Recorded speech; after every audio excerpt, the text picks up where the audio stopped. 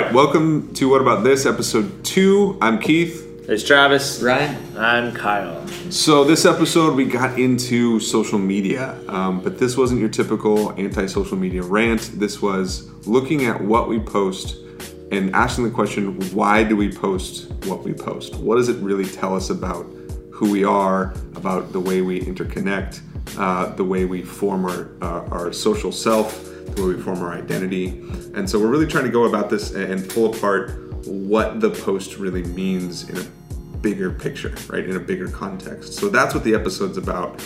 We still have our sponsor from last episode. So Kyle, why don't you tell us about that? Yeah, What About This is sponsored by Always Green Synthetic Grass. Check them out at agsgrass.com for all your synthetic landscaping needs. All right. So let's roll the episode.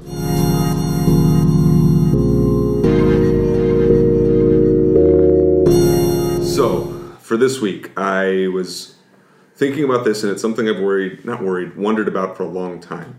I've noticed, and since social media has become a trend, 10, 15 years ago, I've noticed that it's used for, and this started really becoming more prevalent when Twitter started, is that people like to put in their status updates. They put in that what they're doing that day. I'm going to lunch, just went to the gym, just got a new car, whatever it is. And small or big, they're putting a lot of really ultimately mundane things.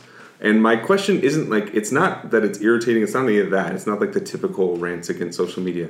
My question is more, what is behind that? So why do people decide to put status updates that I went to the gym today, or I'm going to brunch, or something like that? Something really small that when I see it, I'm like, oh, that's interesting, but ultimately I don't care. And it's not that I don't care for that person. It's just, what do I do with this piece of information, right? So that's kind of my question is, when people put that up, what do I do with this information? Why are they doing that? What's the point behind it? So that's the topic today. Well, but why do you want to know that? Because it's become such a phenomenon. Because it really is irritating? No, honestly, it is genuine curiosity. Why do people think that they need to put that up? Because I would say this, I think it's a need. I don't think it's I think people think they need to do this. There's some reason that they're doing it, and I want to try to dig down and get to what is the thing behind it, if there is anything behind it. So the thing about social media, how long was the first? Well, depends on what you want to. It's funny. I was telling Keith, I said, think back to the original status update did you guys have AOL Instant Messenger? Yeah. Yeah. Oh, no. Did you? You were too old. I shouldn't have a computer. Yeah, no, you're too old. So, do you remember doing your away message? That was the first time that you got to customize things, and when somebody was communicating, and they could communicate instantly with this message that you had customized. I remember, I had that away message that was be back in an hour, went surfing. I've never gone surfing, but So the question would be, why did you feel like you wanted or had to? Why did you put "I went surfing" even though you've never gone surfing? Because I wanted girls to like me. It's fair. Yeah, that was there was no other.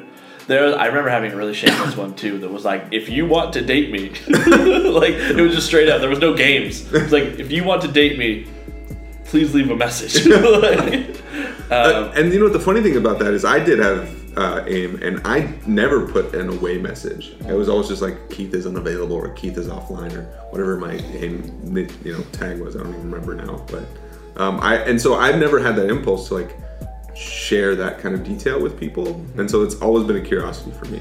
I think it's the response. The response feels good. Mm-hmm. So you put out a line and you want to bite. You're wanting someone to respond to you because someone responding to you, someone that is acknowledging you. It is a sense of, I would say, is a sense of validation. Right, but it goes deeper than that because supply and demand, right? If everybody is validating you when you put this out, then of course you're going to keep supplying it. You're going to keep putting it out. I think what Keith's saying, and I agree with him, the deeper question is, why is there a demand for that?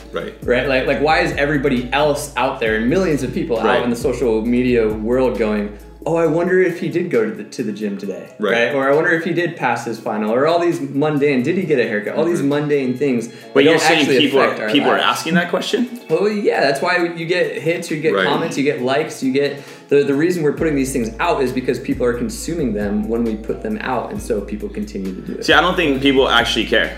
Yeah, I think that the reason why you are liking or commenting or things like that is so, and I think it may be like subconscious, is so that they will reciprocate, and that in liking and commenting you will develop a relationship within social media that says like, now I kind of expect you to like and comment Right. some of my things. When you say reciprocate, do you mean like keep the relationship going? Yes, like now, like you, like I'm, because I am active on your pictures, I expect you to be active on mine. Yeah. So this is where we're really going here, I think, and this comments on just relationships in general, and where interactions have come really in the last 10, 15 years. And we've gotten to kind of be on the front line of that and see the difference where now, you see a kid and they can't have the one-on-one interaction as easily as they could have in the past because it's all over social media, right? So it really does feel like this change that you're pointing out has changed the way that we interact with one another. Yeah, and so there's this thing that keeps coming back to me is that we are trying to, through social media, craft a story or a narrative about our life. Right. And it's through so my question is on the other level is, well then why the gym selfie, right? What's that about? Like what is that telling me about that person? And so that's kind of one of the questions I'm asking. And yeah, we can go the vanity route. Yeah, sure, they're standing in front of a mirror with their shirt off taking a picture, right? Kyle. Yeah. I have never done that. At the gym. But I Especially, I've never done that. Tons of bathroom selfies. Yeah. Who's Jim? So I guess what I'm saying is like, why that? Like, why that thing? Why not? And not that this doesn't happen on social media. It's used for a lot of different ways. It's used in a lot of different ways for promotion, for communication. There's a lot of really good that comes out of it. So, but I wonder. It's like, why are we sharing what we're sharing most commonly? Well, because you go back to why social media exists. Why did they create? Who created it? Why did they create it? What was their goal? What was the intent behind it? And it seems like if you're saying relationship connectivity, Right? There's this desire to connect. There's this desire that we have that we want to connect. And so, in and of itself, it's not like it's. And I don't think you're suggesting that it's this evil or anything. No, but you are asking, well, why does he do the gym selfie? Why does she do the gym selfie? Whatever, and is because he wants to connect with his friends. Right. His friends want to know what he's doing. This is another avenue, another tool for us to get connected, for us to be plugged into each other's lives. Or I don't get to see you that often, and so now I get to know what you're doing, but. Then there's this idea of self-promotion, this idea of I'm making my life look better than it really is, and so I would say that at the core of it, that there's this deep desire to connect with other people or to be connected, and I think that it's me personally. I think it's gone. I think it's gotten out of hand, and it's caused a lot of negative things within our personal relationships. Right. Wait, hey, so does that mean we can't ask them to like us on Facebook and Twitter after? No, they still should. No, That's- follow us on Twitter, like us on Facebook. Yeah. Now. Yeah, that's fine. Hit pause. In fact, we'll wait. Yeah. And then. All right, cool. Yeah. So here's an interesting thing, and I know you're talking about like they want to connect and like with other people and things like that, and I'm actually thinking in a different route. I was watching something on there's this YouTube channel called ASAP Science, where I like it because they draw things for me, where they're like, you're probably dumb, so here's how I'm going to explain this to you. And they said, well, let me ask you, when you're having a face-to-face conversation, what percentage of the conversation do you think you get to talk about yourself? Right. What do you think? Face-to-face conversation. 30%. Yeah, they say. So they say, yeah, Yeah, sure. I was gonna Yeah. stop. In face-to-face conversations, they say you get to talk about yourself 30 to 40%. Okay. Then they said, now let's go look at social media. They said you get to talk about yourself 80% on average. So you now get to talk about yourself twice as much. So I actually, and then they got into this whole thing about how not only is social media this form of instant gratification, but what it does is it releases dopamine within you, and the more followers you have, and that notion that more people are listening or watching and things like that, the more dopamine gets released. And so they said, so your body is actually rewarding you for posting on social media because it knows once you post, like the way it's going to feel is good. So actually I would say that I don't know if people really want to connect with each other as much as they are connecting with each other to ultimately serve themselves. Does that make sense? Yeah. So it's still for me, it still raises the question that this is a new form of technology, right? This digital space, this digital, if you will, digital self, right? That we're creating and crafting through our posts and social media and all that. But that obviously that hasn't been around for a long time. So I was thinking like 50, 100, 250, 500, 1,000, 10,000 years ago. How were people doing this? Or were they doing this? Were they talking about themselves? And if they were, how? And if they weren't, why not? So where does that come from in some sense is what I'm thinking. The constant self-promotion. So what Kyle's saying is this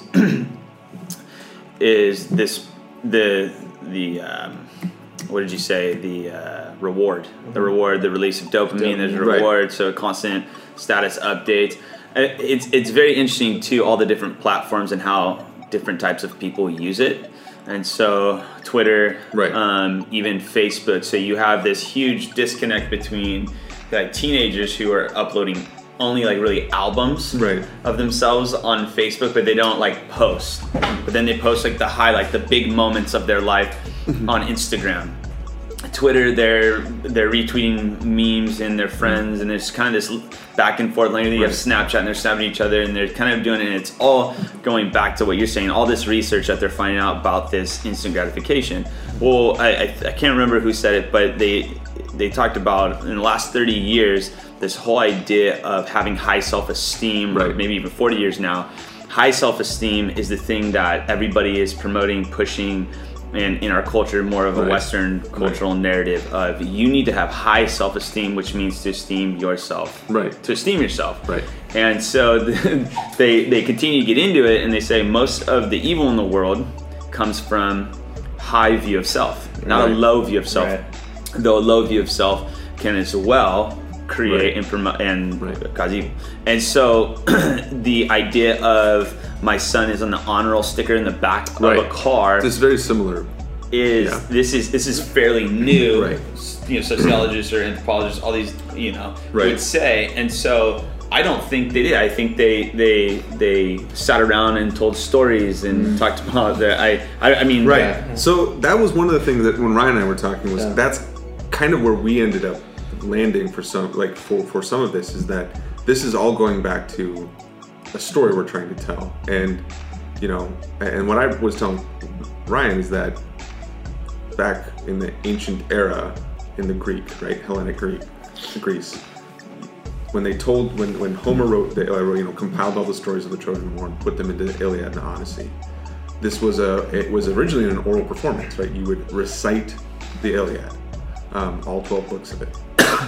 And so what it was about was, and literary scholars know that the Iliad was kind of their Bible, if you will. It told them how to act and how to behave.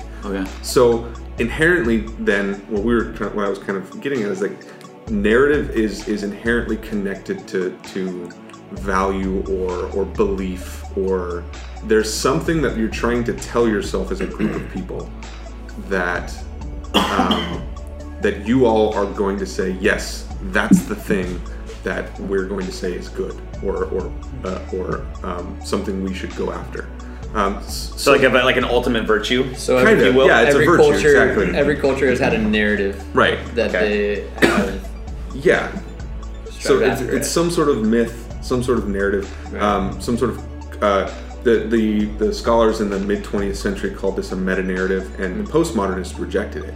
rejected the idea of the meta-narrative, and we can get there and see how that maybe impacts where we might be today. But it's this idea that there is this grand story that we are telling ourselves that explains everything. We would call it a worldview, probably more appropriately, but traditionally it is done through a particular story. So we have the Iliad and the Odyssey in ancient Greece. We have, in England, in the old English era, it was Beowulf. It was these other ones, right? Well, you had mentioned this about narrative and story, and you're gonna have to explain this. It was a while back. You were saying no longer in narrative and story and culture are we searching for a hero. And Yes. like we've become the hero in our story via this worldview or this cultural narrative, and you're saying we're, as a culture, as a society, or as a people, always constantly trying to rally around this central narrative or this virtue or whatever you want to call it.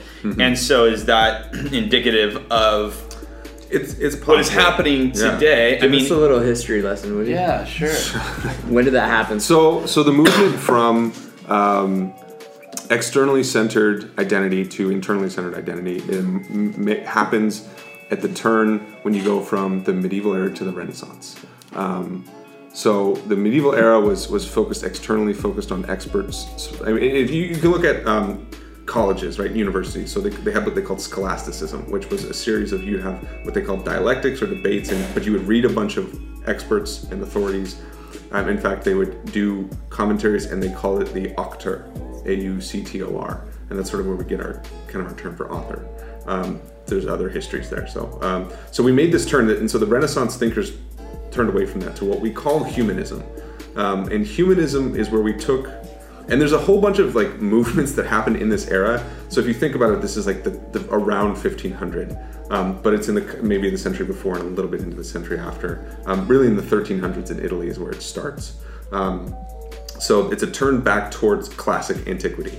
So Rome and Greece. Okay. And so what you have is they turn away from scholasticism towards humanism because I'll give you three basic things that happen. One, they discover the New World. So you thought Europe was the entire world, or the old Roman Empire was the entire world. Okay. Well, now you have a whole other hemisphere. So now you've taken what you thought was this sort of universe, the known universe, and you've shifted it. Now Europe is no longer the center, right? Then you have the discovery of we go from the geocentric, Earth-centered universe to the heliocentric, to what we call our solar system, right? Okay. Then you have the turn, and this is fascinating for me, for my field in literature and art, is you have the development of perspective in painting. So before it was all flat, and now you have a perspective point where you can see depth.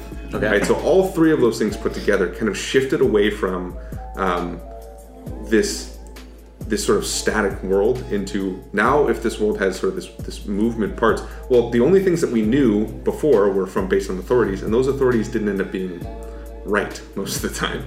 Okay. So now it's like, well, how do we know the world? Well, if I can't rely on these things, authority, if I can't rely on this, I can't rely on this, science as I knew it, if I can't rely on scholarship as I knew it, what can I rely on? And this is where we get the very classic idea of it is, I think, therefore I am. Cogito ergo sum, right? Mm-hmm. So what they had is the humanists turned into, well, the only way we can know and experience the world is based on our own self. Yeah. So it turns in internally towards, I can know the world. Now, the common conception is that then, and this did happen, I will not disagree with this, that immediately turned to secular humanism. Okay. That's not necessarily true. The humanists, or the humanism of the Renaissance, a lot of them were still deeply religious people, theological people. But what you had was the church had attached themselves, and this is a separate discussion, church had attached themselves to certain scientific beliefs that we lost them. So that's where we get that started. So you have this turn towards the humanism. Then you have the Enlightenment. Another quick part of it is the Enlightenment then turns to the rational. So they're saying, well, if the human is the one that can be the center of knowledge, meaning I can experience, the only thing I know about the world comes from the self as a concept, not just me. Then we need to be rational about it. The reaction to that was Romanticism, which was, now we need to add back in emotional. Okay. Then we go through that. I'm going to skip just for the sake of brevity over Victorianism, which was a lot of political and sociological things. But in the 20th century, or not 20th century, 19th century, then you had the sort of the three punch combo of Nietzsche, Darwin, and Freud, who took all of that humanism self-knowledge and dug down even deeper, and then we get the modern and the postmodern era. We get to the postmodern era, and I'm going to skip modernism just for the sake. Again, postmodernism says, you know that thing we called the meta-narrative, where we said there's one story we can tell ourselves, and the one actually they rejected the most was the progressive narrative, that we are progressing, and they said none of that's true. There's no such thing as a meta-narrative. There's no such thing as a grand narrative that we can tell, and that applies to everybody. There's a lot of reasons why.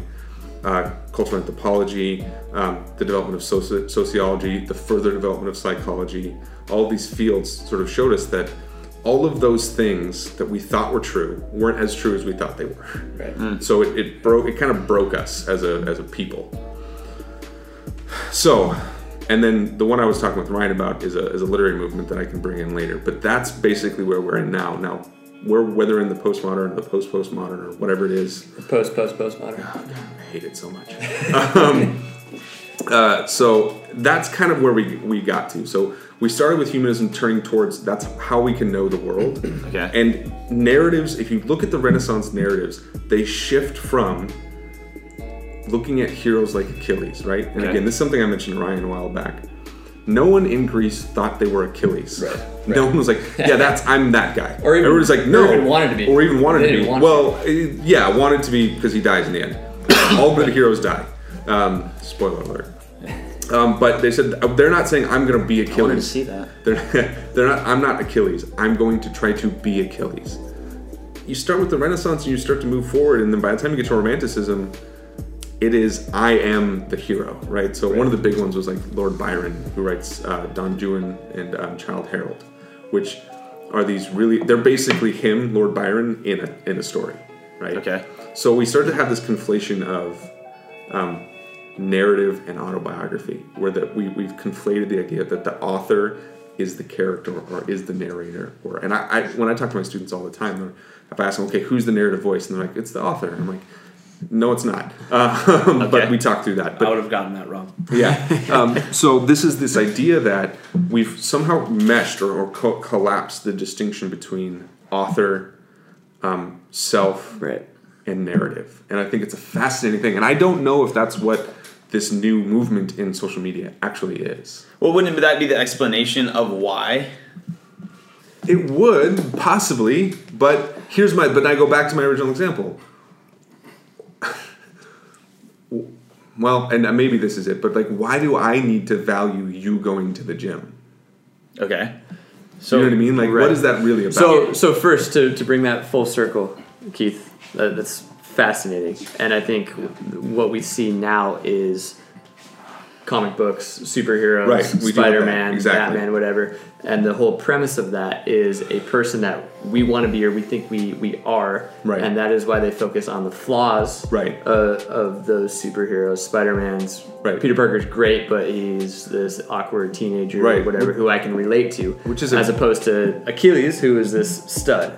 Yeah, but except Achilles starts out sing muse of Achilles' rage or wrath, and that was his fatal flaw. In fact, you go back, the definition of a hero in ancient Greece was they had to have some sort of heroic flaw, often called hamartia or pride. Okay. So there was always this, but even that, what you're talking about, if you look at the original comic books, shout out to Cameron, that like Superman, Spider-Man, all them, they weren't like the gritty, realistic, the Dark Knight Batman. They were more the campy, so pretty like clean cut guys. Yeah, and they didn't have the flaws that Iron Man wasn't an alcoholic originally, right? So so like that's part of I think this shift is that are we maybe getting back there where we want our heroes to have flaws.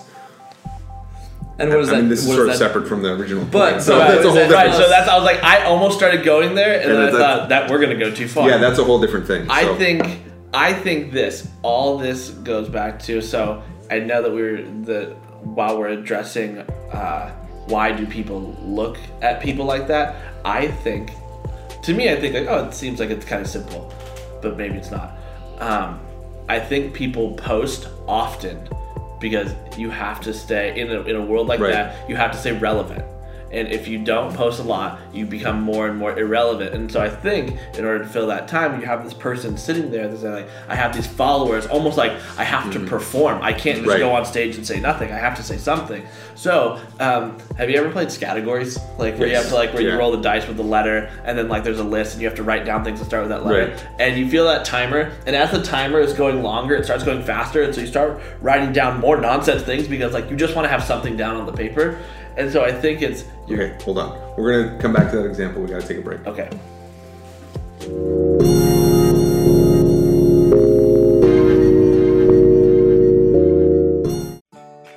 Hey everyone, if you're in the Southern California area and are looking for the best way to improve your home, look no further than adding some Always Green synthetic grass today. Whether it's creating that awesome backyard that's kid and pet friendly, or that putting green to work on your golf game, Always Green provides installation and landscaping with only American-made products, such as their famous synthetic turf with advanced drainage technology and backed by a 15-year warranty that will have your yard looking great for a very long time. Always Green also installs retaining walls, custom lighting in driveways, and the most beautiful stone walkways, so if you live in the Southern California area, what are you waiting for? Financing is also available, so call for a free estimate today. 714-614-7814. That's 714-614-7814. Or stop by their store at 16772 Wanda Circle in Huntington Beach and get your home looking great with Always Green synthetic turf and putting greens.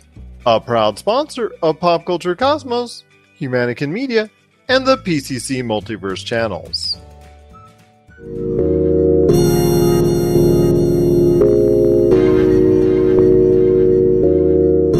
Okay, so Kyle, you were talking about categories and the timer rolling down. Go. Yes, sorry. So like I was saying, is that in order to stay relevant on social media, to please followers and things like that, because I hear this all the time, especially working with high schoolers and things like that, Right. where they say, oh, I stopped following them because they don't really post much anymore. So Right. for a lot of people, I think that there is this pressure that like, if I want to not only gain followers, but keep followers, I have to. This train has to keep rolling. Like it's like if I'm on my social media stage, like, and I have like those 500 followers, those are like audience members that are like, say something, or Right. I'm gonna go somewhere else. So they Right, start. okay. So they start. Yeah. So they start posting things like. And like I was saying about categories, where once the timer starts, you're getting down to the wire. You're like, I want to have something. Just pretty nonsense. Yeah, like Yeah. like so that I have a chance to like get some points in this Yeah. game. Like I don't. And so I think that may be why these people. And I'm saying like these people. So you're like, saying people who are liking it don't even really, they're not liking it, they're liking that so they can keep the relationship? Well, no, no, I'm talking about the people who are posting. posting. And so I'm saying that the people who are posting are like, here's what I had for lunch. I'm at the gym. Going to the gym. I'm doing Yeah. this. I'm doing that because I need to post something, and my life may not be super interesting. Right. But I don't want my Twitter feed to look like there's a tumbleweed rolling Right. by. You know? So your point is that maybe they're not even thinking about this idea of a narrative. They're not even consciously constructing a narrative of their life. It's just I have to get something out. I think it could go back and forth. I think there are posts that are thought out and posts that are simply derived from the thought of I haven't posted in a while. I should put something. So I think therefore the narrative of their life is, wait, I'm still wanted, right? Right. Like I'm still someone. Someone's still listening. I still have So an be audience.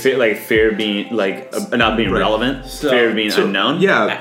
Go for it. After I was listening to it, I was listening to ASAP Science, and I clicked on something else and I was watching it, and it was this 10-year-old who makes YouTube videos, and they asked the 10-year-old, what is the number one thing, like it was like, what's like your number one value in life? And she put two things. He went, a 10-year-old. First thing she put was financial success. And the second thing she put, which I think is the basis of social media, is fame. She said, and just talked about like how cool it would be to be famous, and she's like, people would want my autograph, and I would walk places, and like. But if you, and so it's funny if you think about that. And social media is talk about instant gratification. You get famous for kind of just doing whatever you want when you want to do it by like typing in your phone. And so you have this girl that is like, man, how awesome would that be to be famous? And I think that's the underlying tone of people who have a social media who want to create this narrative. I think there's something even underneath that, though. What do you think that is? Oh, what do you think? Peel this onion.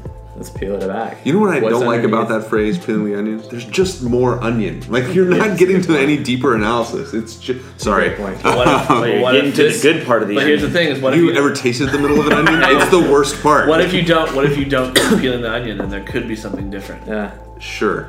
And what if the Sorry, middle of I- this onion that we're gonna peel is freedom, and we have to just get there? Amen. Keep. Or a Wonder Ball, those chocolate candy balls that used to have a toy It inside. would just taste like onion. I was talking. Okay.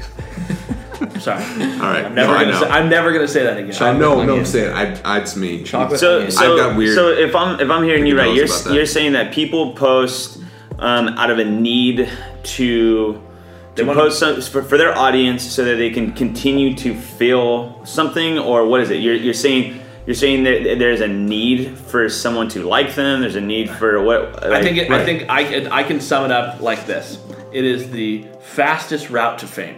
But it's not That's fame. true. It's not fame though. But there are people that literally Yes. have just become. You're right. But I guess So their here's- desire to be famous though is what? Why do they want to be famous? They Right. don't want to be famous. Because- they want what fame gets you, or what they think fame gets you. They want to be loved and adored, and they want the attention. So that's kind of what I was getting to with the whole narrative thing. Is like there is this, like, again, ancient Greece. We want to be like Achilles. We're not Achilles. We want to be like him. That's a value we're going to affirm. So what value are we affirming? I guess this is kind of ultimately my question. Okay. What values are we really trying to affirm, or what sort of cultural virtues are we trying to affirm through our specific uses of social media? Again, I keep going back to this example. We can go to any other gym selfie. You know, my Instagram. I post pictures of food I cooked, right? Why do I do that? Like, I like it when I get likes, right? It okay. makes me feel good. So there are things that I do, and like that's dumb, right? No one wants to see my plate of food that I cooked that I'm going to eat. But right? no, but no, I know no. people do. No, I get people do, but Okay. but the idea is like I'm just putting this picture of food on there, and people are like, that looks good. I have a friend who he's at work, and every time he pulls up, he talks to me. He's like, every time I see your Instagram feed, you're always making me hungry, and I'm like, that's not really what I'm going for. That's but not the goal. yeah, but this going for idea, I just want you to like me. right, exactly. So if there's a way that I do it, it's some sort of in that way, right? So what are we? Is it even about the specific posts? Because that was my original thought. Like, oh, what is okay? So you post a gym selfie. Maybe they want me to affirm that physical fitness is important because we've lost the central cultural narrative, right? No, they want you to think they look good. But even there, that's an affirmation of physical. I mean, I would say like even in that, like there's this idea of the physical body. And we The have this, I am like, into physical I fitness. have fitness. My body is fit. That kind of stuff. And if I like it, then my original thought was, well, have I affirmed that value in our society? Is it because we don't have our Iliad? Is it because maybe we've lost as a society? We've lost. I mean, for like we've lost a narrative that we're trying to tell, and that we feel a little. Or is that the narrative? Or is that exactly? I was saying before the break that we were that is what is our Iliad? Like what is our central cultural myth, our narrative? Yeah. And you were going to bring up something. So I was suggesting that this is our Iliad, if you will. Right. Right. This is the thing that we have rallied around. We've focused around as a culture, and I was thinking about social media in and of itself because that is exactly kind of what we're talking about. Is you have Facebook came out of this desire to. It seems like wanting to access a certain group of people or be known out of frustration. And you have Steve Jobs, who he seemed to be a guy who isolated himself, but that desired to have connection. Right. And if you know his story, he was adopted. He didn't know his birth parents. Is that right? And so he designs the screen so that you can look upon yourself. That is actually like I'm paraphrasing, but that is exactly what he said. So it's to see you in the iPhone, therefore I am. And so that was his focus on the design. You have this guy who's known as this jerk, right? All of his friends, you've seen the documentaries and the movies, and this guy They said he wouldn't even talk to his mom unless his mom was one of the main 6 people that can get him to this platform. And so you have this guy who was so desperate to be known and to be loved, and this is where I'm going with it. Right. It's his desire to be known, what is it, that phrase? Fully known and fully loved, like fully just accepted, affirmed. You get into this idea of fame. And so he's this very isolated guy who will cut out anybody in the moment, but yet he's creating this mechanism to be connected 24/7. So what is that about? Even in his attempt, he is this guy that will cut you out, yet is creating this machine to be connected to something all the time. So this is the danger, right? And I think where we've got is a culture that is so connected and yet not at all, because it's a counterfeit connection. Right. So one of the things that I think is interesting is the shift. One of the other major shifts where this kind of begins, and Renaissance, we go back to that again, is that ancient Greece.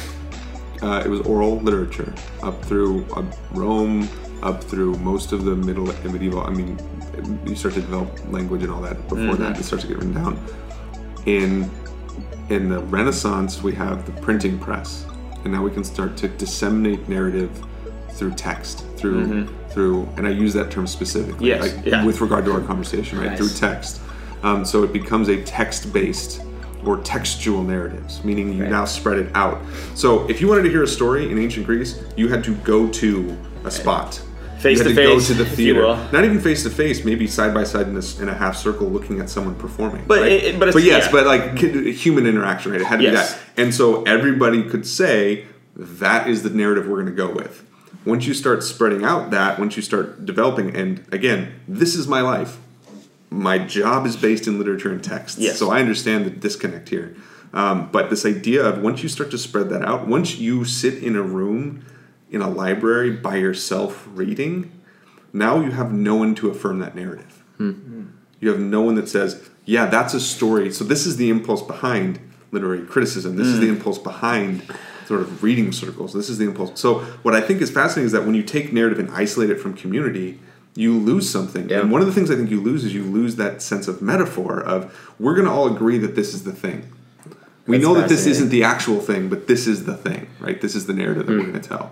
Well, whether or not you're saying this or not, I'm thinking this is social media and technology and stuff isn't really the problem. It's the problem, or at least this is where I'm going is.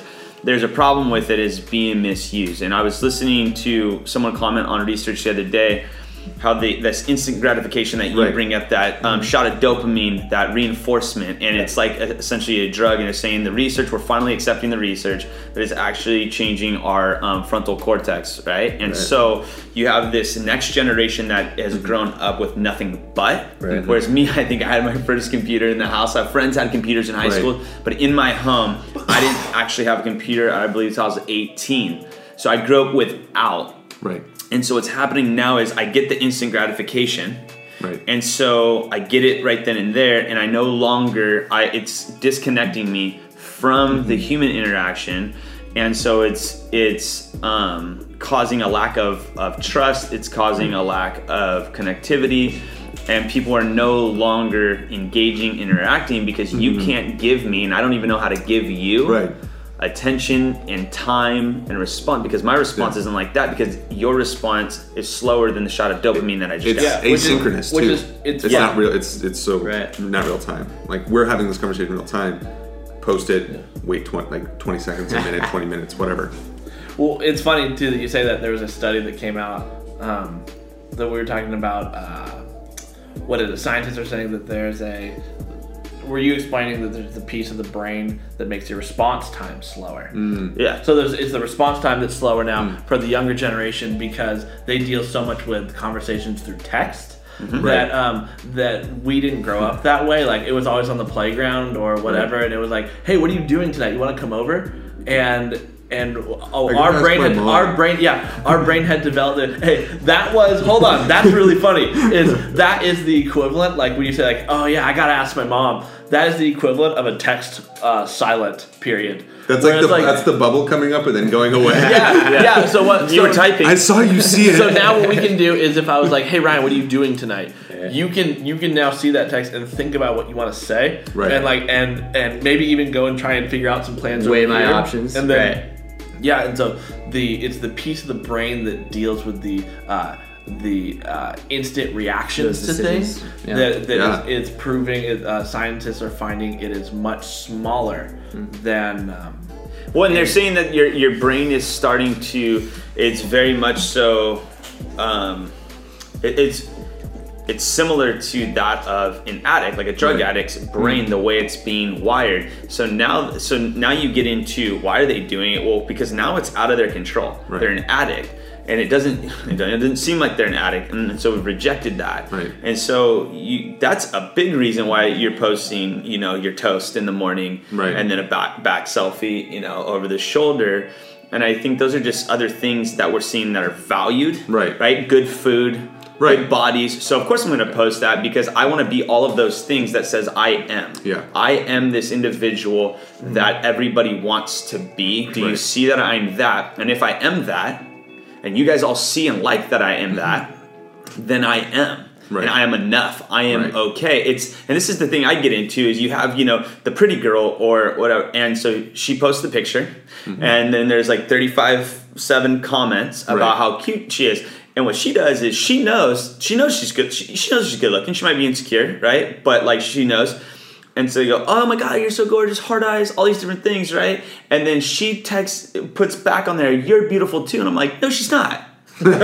Like, We talked about this already. Yeah. We don't need to go here again. But it goes back to even what Kyle's saying Right. is keeping it. And so you start talking to people and they go, well, why are you liking? Well, because Right. I gotta, and they feel pressure. They feel pressure to like and to follow those Right. people, even if they don't want to, because now this is a social norm. And now I don't want to be mean. I don't want to be a bad person. I don't want Right. to be, and so. Or I want to make sure that they affirm me again next time when I do this. So Exactly. I'm gonna affirm them back. A big thing that- Or compliment. Yeah. I think a big thing that is that what happens within staying relevant too is were you ever in class and you farted? And all of a sudden, like, you're around the girls, and you're like right oh, now? hey, so you go like this. So you've worked your way up like the social ladder, hey, and then you fart in class, and you're like, oh, and no. and you just get set back down. Or you make farting cool. But hold on. Here's what I'm saying is that you'll find a lot too that with people that have built up this relevance, Right. if they post something and it doesn't get a lot of likes fast enough, you will find it deleted very quickly. Why? Because they farted in class. farted. Yeah. But the thing is that you can retract the fart. So this would be, again, I'm trying to wrap my mind out. So that is the equivalent of not being affirmed in a social setting, right? That is what that is. Yeah, right? almost like if you post something and if it doesn't get enough likes Right. fast enough, or as much as you feel Right.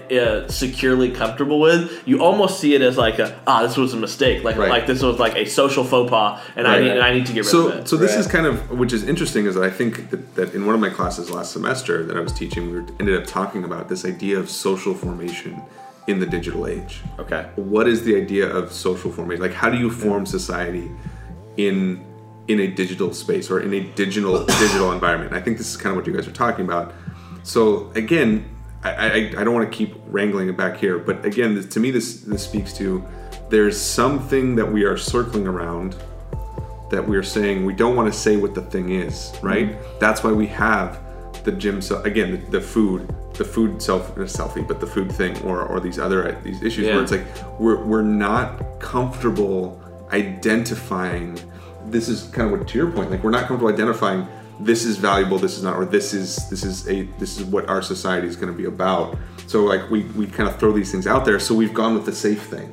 We know that people are going to like a gym selfie, So right? you're saying You know what I mean? it's safe self-absorption? Kind of, Like- yeah, kind of. Like, a little bit, right. It's because it's socially acceptable. Right. So now Right. I can almost even mask this this photo where, because nobody posts the anti-selfie, the ugly selfie. I'm not going back to Right. that. But what I'm saying is nobody posts the picture, and to his point is, I know that Right. working with teenagers is that I know for a fact that if one of their friends posts a picture of them that they don't like, that they text them, say, take that picture down. Or the famous happy birthday Instagram of their friends, they always look good in the photo, but their friend, they could care less if their friend looks like trash. Yeah. Right. And so they make sure, so what they do, they mask it with some like, it's just loving Thursdays or something. I don't know, whatever it is. And it's their excuse. That was the TBT. The Throwback Thursday was the excuse. And so we mask the excuse with, do you see me? So here's, sorry. No, go ahead. So here's my thought is, do you think that, and this is I'm kind of out of left field question, but do you think then we've lost the ability to understand that thing is not actually me? What do you mean? So the picture I put on Instagram is not actually me. This narrative I've created, right? Is not actually. That is a metaphorical representation of me, and yet people don't see it that way. Absolutely, because what it is you're showing. I mean, you could take it back to like a Sports Center. You're just really showing a highlight reel. Right. You're not watching the actual game. Like you didn't see like all the fumbles and the interceptions. Right. All you saw was the big plays and I guess not end score yet, but really you're just showing all the touchdowns right now. Well, yeah, the psychologists talk about this dark side of yourself, the Machiavellianism kind of the shadow self. Yes, and so you have this culture amongst moms where their kid actually has peanut butter in their diaper and on the top of their head and is chucking their little brother. Right. But then your friend posted a photo of their kids, I don't know, just doing something awesome, holding the little brother. Right. And it's causing depression, they're saying, within. And so there is this like, look at my life, and I think there's this deep desire in our culture that says, I have no bad days. Right. My life is good. I'm happy, because that is a narrative that the goal is to be happy. What do you want your kids to be? Happy. And so I am happy. I'm always happy, and anything outside of that is wrong, which makes me wrong as a self. Right. And so we're always and Henry Nouwen, who I love and I read he says that at the subconscious and even conscious level, every single day, the question that you ask yourself is, who am I?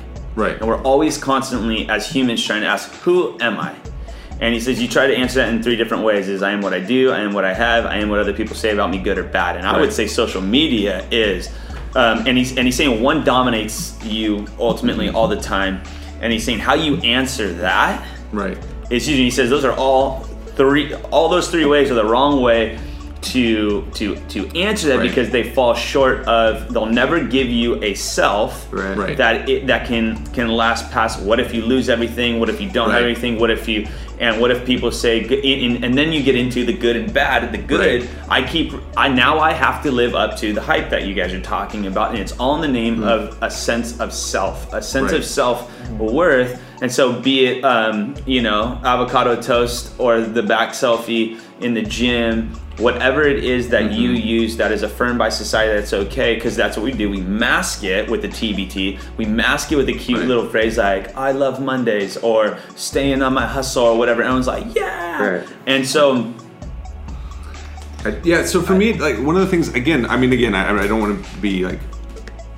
I'm not trying to be difficult on purpose. This idea of...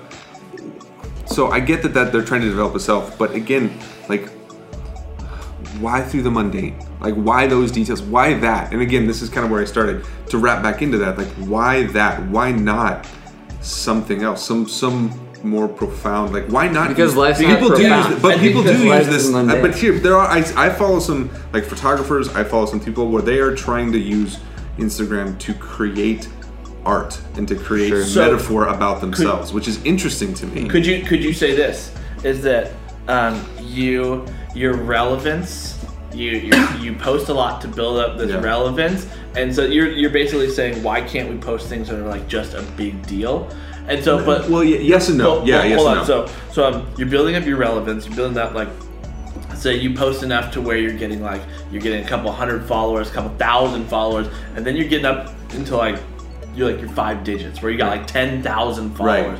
Well, now all of a sudden, by society's standards, now what you're posting is a big deal. I know. Watch how many people they get frustrated when they seriously sit there and think and like plan out what this post that they're about to do, and they get like 20 likes on it. But then like you'll have a celebrity post a picture of like a peanut butter and jelly sandwich and it gets like 1 million likes. I know. And so now all of a sudden you're like, why can't they just post something that's like, why can't they only post things that are a big deal? They have now, because of the narrative that we've created, that if you have a lot of followers that you are a big deal. And so now they can post the peanut butter and jelly sandwich, and it actually is a big deal because all the followers have decided that it is. So and I get the big deal thing, but my other point is like, have we just lost imagination then? Like, why do we think the peanut butter and jelly sandwich is the big deal? Like, why isn't it more? I guess here's the thing. Do we think the peanut butter and jelly sandwich is a big deal? I don't think we do. I think we recognize we, if you will, in a sense, we obsess over and we make that of high value, that person who's saying, the famous person, who's actually famous because they're actually, but again, it goes back to this is what we... But it reverts back to, so then we value that people, so the thing that gets likes is a peanut butter and jelly sandwich, them eating it because they're a celebrity, so then instead of posting the really creative, imaginative post, I post my lunch and I get 50 likes. Whereas if I put something unique and interesting, I'll get 10. You know what I mean? Okay. So my point is, if we have a limited number of we have a limited amount of creativity in our life, right? Everything we're putting out is in some sense creative, right? So my Instagram is a creative endeavor. Why am I wasting it posting what I cook for dinner? Yeah, you know what I mean? Like that's my point. Is like, why are we wasting it? Well, hold on. A picture of me of someone at the gym, or you know what I mean? That's what I'm saying. Like, why the mundane? Why have we turned that? Why do we think that's? Okay, you're saying everything we're doing is creative. We're creative beings. Well, right? I would say essentially. Well, yes, but I would say in particular this case, like I would say that people. But food can be. I follow. I follow more because I want to go there if I'm ever in the neighborhood. So I always kind of keep it on the flow or whatever. I follow foodie, LA foodie or whatever. Yeah. And so some of these posts are just aesthetically pleasing, and I'm like. And I could get lost in the texture and the color, whether they put a filter on it or not doesn't matter. Exactly. Maybe that's their way of getting me there.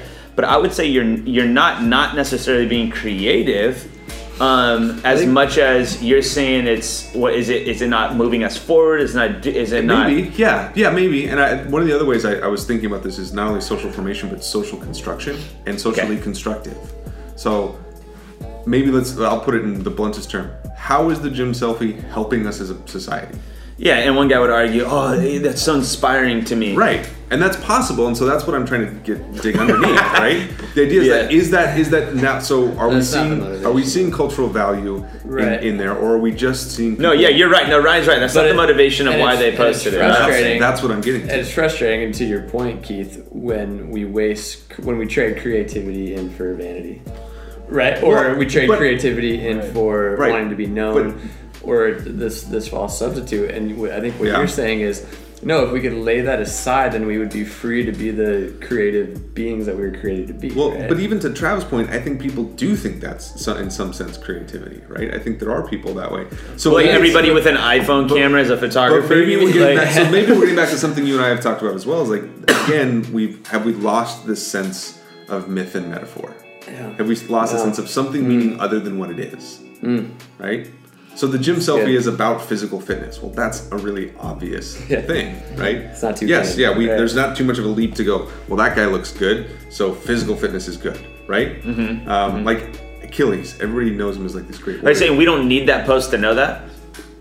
No, I'm not saying that necessarily. Maybe we do, and that's a whole other sort of topic, right? But Achilles, and going back to this, one of his other... So they all had these sort of names, so that as Achilles, and it would come with it, right? Yeah. He was swift-footed Achilles. So it was like that tells us not only about his rage, like Achilles, the whole story is about his rage, but also about who he is, right? He is swift-footed or gray-eyed Athena, or so these metaphors where they stand for something, right? It tells us a little bit about who they are without telling us who they are, right? So you're saying this idea, like this meaning in our world, right? Yeah. So, and again, I don't want to seem like I'm bashing those things. I don't. I don't No, you're think just there's- trying to figure out I'm why, trying to like, figure out, like, is why this- this thing? Like, what is this thing about? Why are these Yeah. things? Why are these things the things? Right. Why are these things? Yes, the, why the are these that, things about? Like why? Well, because then it seems like it's almost arbitrary, right? It could be. Because we could just take pictures of brooms and and like, but if everyone took picture, like, dude, did you see his picture of broom? Right. And versus it seems to, on some level, it seems to be Right. telling a story of what is important today. Right. And what is important today is looking good, Right. feeling good. But even to that point, to back to Kyle's point, is maybe it's just a matter of what the 10-year-old said. It's like the content is irrelevant. It's just the fame. Right, You know so what I mean? and so the gym selfie could be It's what just a they shortcut. feel is their best avenue Right. to fame, and through fame achieving like the adoration Right. of people Yeah. around them. And so then it could be too that this big thing is one of the main issues could be, as you were saying before, like, are they only telling a piece of the puzzle? So the real narrative is actually a lie.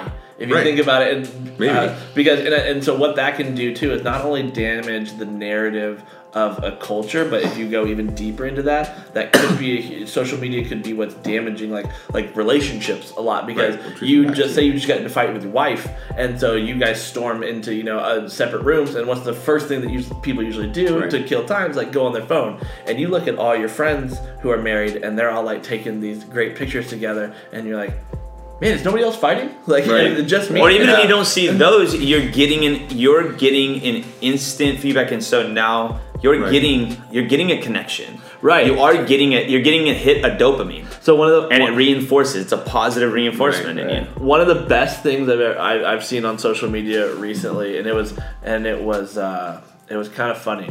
I don't remember. I'm gonna call them John and Jane. They've been dating for a while, and they would post like their cute pictures together and things like that. Then John and Jane posted the same thing on their social media accounts, announcing that they had broken up, and here's why we broke up. And it's funny because I'm like, man, you never see that. Like they decided to post like, hey, so along with all these like really great things we had, like, we broke up and here's why. Right? You're like, Which is the opposite of the person that just gets rid of every single photo they ever Right. took with that person ever off of all They media. purge the right. social media. But it's so funny because that's like, because it's, So you're saying they feel the need? no, I'm saying I think that the realness of that is refreshing, Right. to be able to go on social media and go, oh, some relationships end. That- and- Because on right. because on social media it never looks like that. It doesn't Right. look like they Right. end. It either looks like they're married or it never happens. So we never have the full narrative. Right. That's what you're saying. Like, we only ever have the rising action. Mm-hmm. We never have the conflict. We never have. Right. We never have the thing that breaks. Right. So we don't have the heroic flaw. We Unless don't it's have just the epic unless it's just flaw. them talking about how weak they are to look strong. Sure, maybe, but to Kyle's point, And they that always is started still, with, I never do this, but. that is still, but yeah, Okay. that Except is for still right the now. other side. That is still Except for this moment right now, I there's never do this. something in that though, that there is this value in showing showing the thing that breaks, right, in the narrative, right. If the narrative is all this, right, it's exhausting. And this is sort of what, again, maybe I've talked about this before, but there is this oversaturation of meaning in everything, like, and literally, what is it? There's an ad campaign out there right now that its catchphrase is actually this is everything. Yeah. And it's like, I don't know. It's I don't know. Doesn't it doesn't even but It doesn't matter what it's a product. Like, it's a an everyday product that you use, and like that literally cannot be everything. Like, Right. that thing. If you're Or telling like me this is that- everything, that is a strange metaphor Keith for is you. Keith is just driving just Yeah, mad. just Like, can't be. Just You're wrong. I want to take my TV and drop kick it. Right. But it is your TV, man. So we're gonna have to take a break because we're running out of storage. So we'll come back.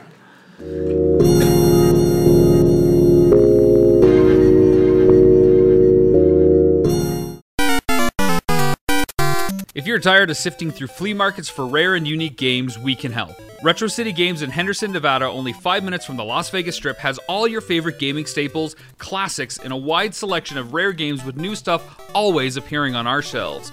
Come in and chat with Nicole or Doug about your love of games and watch as they help you complete your collection or find your childhood favorite. And don't forget, Retro City Games loves trade-ins. So if you have any Nintendo, Super Nintendo, Sega, Xbox, PlayStation, or even PC games, come in and visit Retro City Games today. Welcome to the new metropolis of gaming, Retro City Games.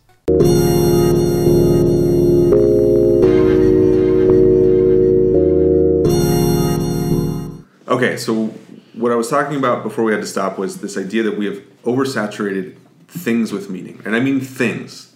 This coffee cup, this Well, so phone, your right? example, whatever it was this is everything. This is everything. Whatever the product was, whatever the service was, this is everything. And I think what we've done is we've taken an object and weighed it down with a meaning or what I would call a metaphor, right? Object X equals everything. It can't literally be that, right? So this phone can't literally be everything, even metaphorically be everything. You've been given too much metaphorical weight. So if I put everything into this thing will fail me at some point, right? So this relationship that I'm in, where I go to college, right?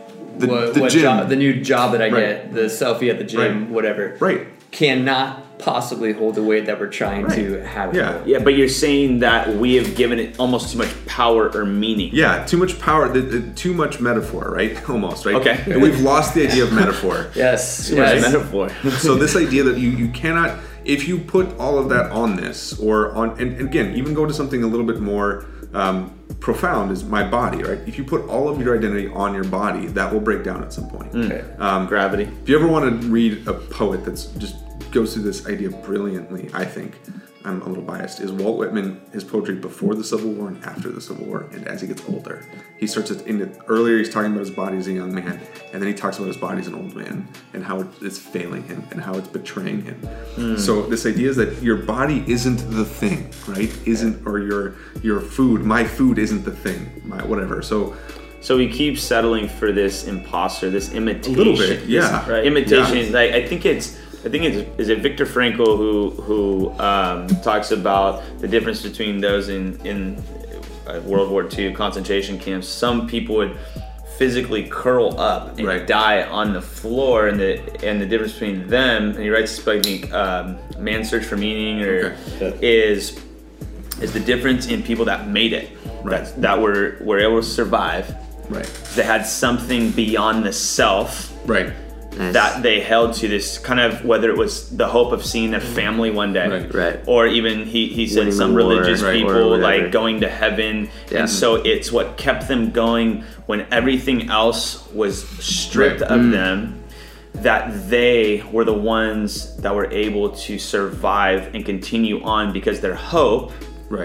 or their desire for the transcendent, if you will, whatever that is, for that person was what was keeping them alive, essentially. Exactly, yeah, and that's what I was back to our earlier part of the discussion, is this idea of meta narrative, this idea of the central cultural narrative, and that fame might be the thing. Right. People are saying they're saying we're putting all our stock in these things that are going to fail us, and they're like, and so then the narrative today could be, so fame might be that thing that I need. Fame will support my identity. So we've given too much meaning to fame. Right. And so in a weird twist is that now we take that, well, fame is everything. So then what will happen is, okay, well, how do I get famous? I post a picture of a peanut butter and jelly sandwich. Right. And it's like, and someone like me comes along and says like, what do I do with this information? Like, what do I do with this? Right. How am I supposed to, what am I supposed to feel about this? And I'm clearly missing the point. I'm not supposed to feel anything about it. I'm supposed to value that person for I'm supposed to look not at the picture, but the number below the picture and say, well, then this is valuable. I think you're really 15,000. that, and you're supposed to look at the number below and the name above. Right. And look at the name, and you're like, this sandwich is stupid. And I'm like, so and so posted it. Yeah. Oh, double tap that, because also now in a small way, and maybe I'm going too far, but I don't know. Maybe now in a small way, I've by double tapping, I've associated myself. with that person, and so look at what I like. I double tap it. So now if I am a person who likes that. Yeah. And so on the off chance too that person sees that or another person sees that, is that they are now associating not only with what I am posting, but now also the things that I am affirming, and that is only adding to my narrative, which could then also be adding to my fame. Yeah. Right. Absolutely. You have Super Bowl. Mm-hmm. This is what I'm about. Right. Yeah. That's true. So that's sort of what, again, that's what I've seen this for, again, now the last 10, 15 years. And it's just, I've wondered where this is taking us in terms of social formation, social construction, or identity construction, we haven't even gotten into things like identity. So not even should we do it, but what, you're my saying question why? isn't should, because I think that's the question most people ask. My question is not even why do we do it, but why do we do it in the way that we do it? What is that telling us about ourselves? You know, it's interesting story as we kind of bring this thing in for landing. I had a friend years ago, like I think 10 years ago or so, when this whole Facebook movement was first kind of starting to go. Good friend named Brandon, who was like the most personable, like happy-go-lucky guy, and we were good friends. He graduates, leaves for college. I see his Facebook, and I'm like, this is when you start really keeping tabs on everyone via Facebook. Mm-hmm. He leaves for college, doesn't post anything for 4 or 5, 6 months. Nobody posts on his wall, whatever. I subconsciously remember thinking, oh no, like I hope Brandon's okay. Like this guy's going through a season of depression. Like this guy's really struggling. Well, then I finish school. He comes back from my graduation. I see him. I walk up to him thinking I'm gonna have to counsel this guy. He's totally fine, right? Like, the guy's never been happier. He just isn't on Facebook. But subconsciously, I built out this narrative for Brandon's life where I go, well, probably not doing so good anymore. And I think that's kind of where we're getting to here, where we build out this new way of gauging how everyone's doing. Right. And it's based solely off social media, which is just counterfeit. It's not reality. So I feel like the way to have people concerned about you is just go rogue, man. Which is funny. Which is funny too, that if he's not, it's gonna be the new cry for attention. It's funny too if he's not posting. You're like, oh man, something must be wrong with this guy. I need to check in on him. Which is because we didn't even get into the anxiety and depression that comes along with social media, right. And so he realistically is probably a lot more emotionally healthy than you or I, who are, and I know you're not really on it much, but then the average person who is on social media, who's like, oh, this guy must not be doing well, I need to talk to him, and he's like, actually, I'm better than you are. Yeah. Totally. So then episode 3, social media, round 2. Well, yeah, we can. I mean, this can be like a mini series on social media because there's a lot of stuff we didn't cover. So yeah, we're deciding that now. Right. So just right now. Right now. Right now? Right now. This was like Whose Lines It Anyway, where it's all made up and the points don't matter. Yeah. That's... But Travis for sure thinks he wins every time. Yeah. You're the Wayne Brady of this podcast. I want to be that fourth guy that's always different. Yeah. You're that one guy who's like, I know he's on here pretty often, but I don't really remember his name. Yeah. It's probably like Chris. Does that make you and me, Ryan and Colin? Yeah. That's right. No high five? All right. No. You're Josh, edit that out, please. Yeah. High five was the lamest. I'll put a sound effect. Yeah, that was the lamest thing ever. People can't see our height difference. Have you guys ever high-fived, by the way? What the heck was that? I put it up. He was your delivery was subpar. I just left it up there. For those who are only listening to this, a really weird high five just happened, or barely happened. I'm not calling it a high five. No. Didn't even happen. Yeah. Anyways, I was honestly embarrassed as soon as I put my hand up. I don't even want to talk about your fingertips touched. Yeah. I was having fun talking about Whose Lines It Anyway, and I don't even want to talk about it anymore. I'm sorry. I ruined it. I'm done. Yeah. But you are Ryan Stiles, which would make me Colin Mockery. Yeah. But you were going to say only because I'm tall. Which would make Josh Carey. Yeah. That's it. Do we have anything else, guys? That's it. All right. And that's it. That's it. All right. Well, so too.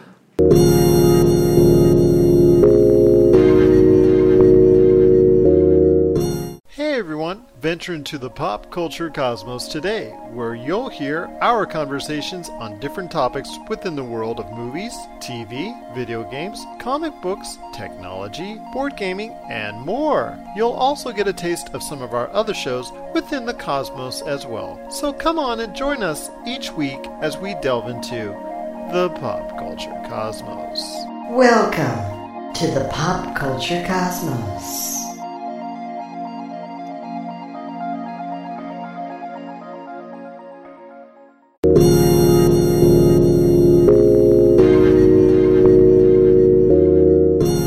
Hey, thanks for listening and watching to What About This?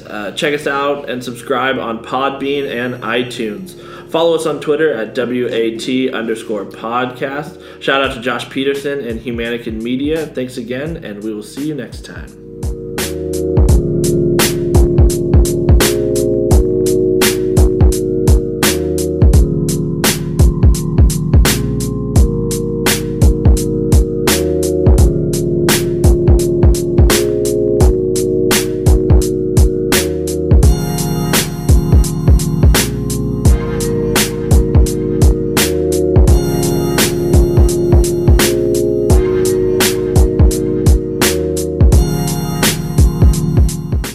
To us people that can feel things, it hurts.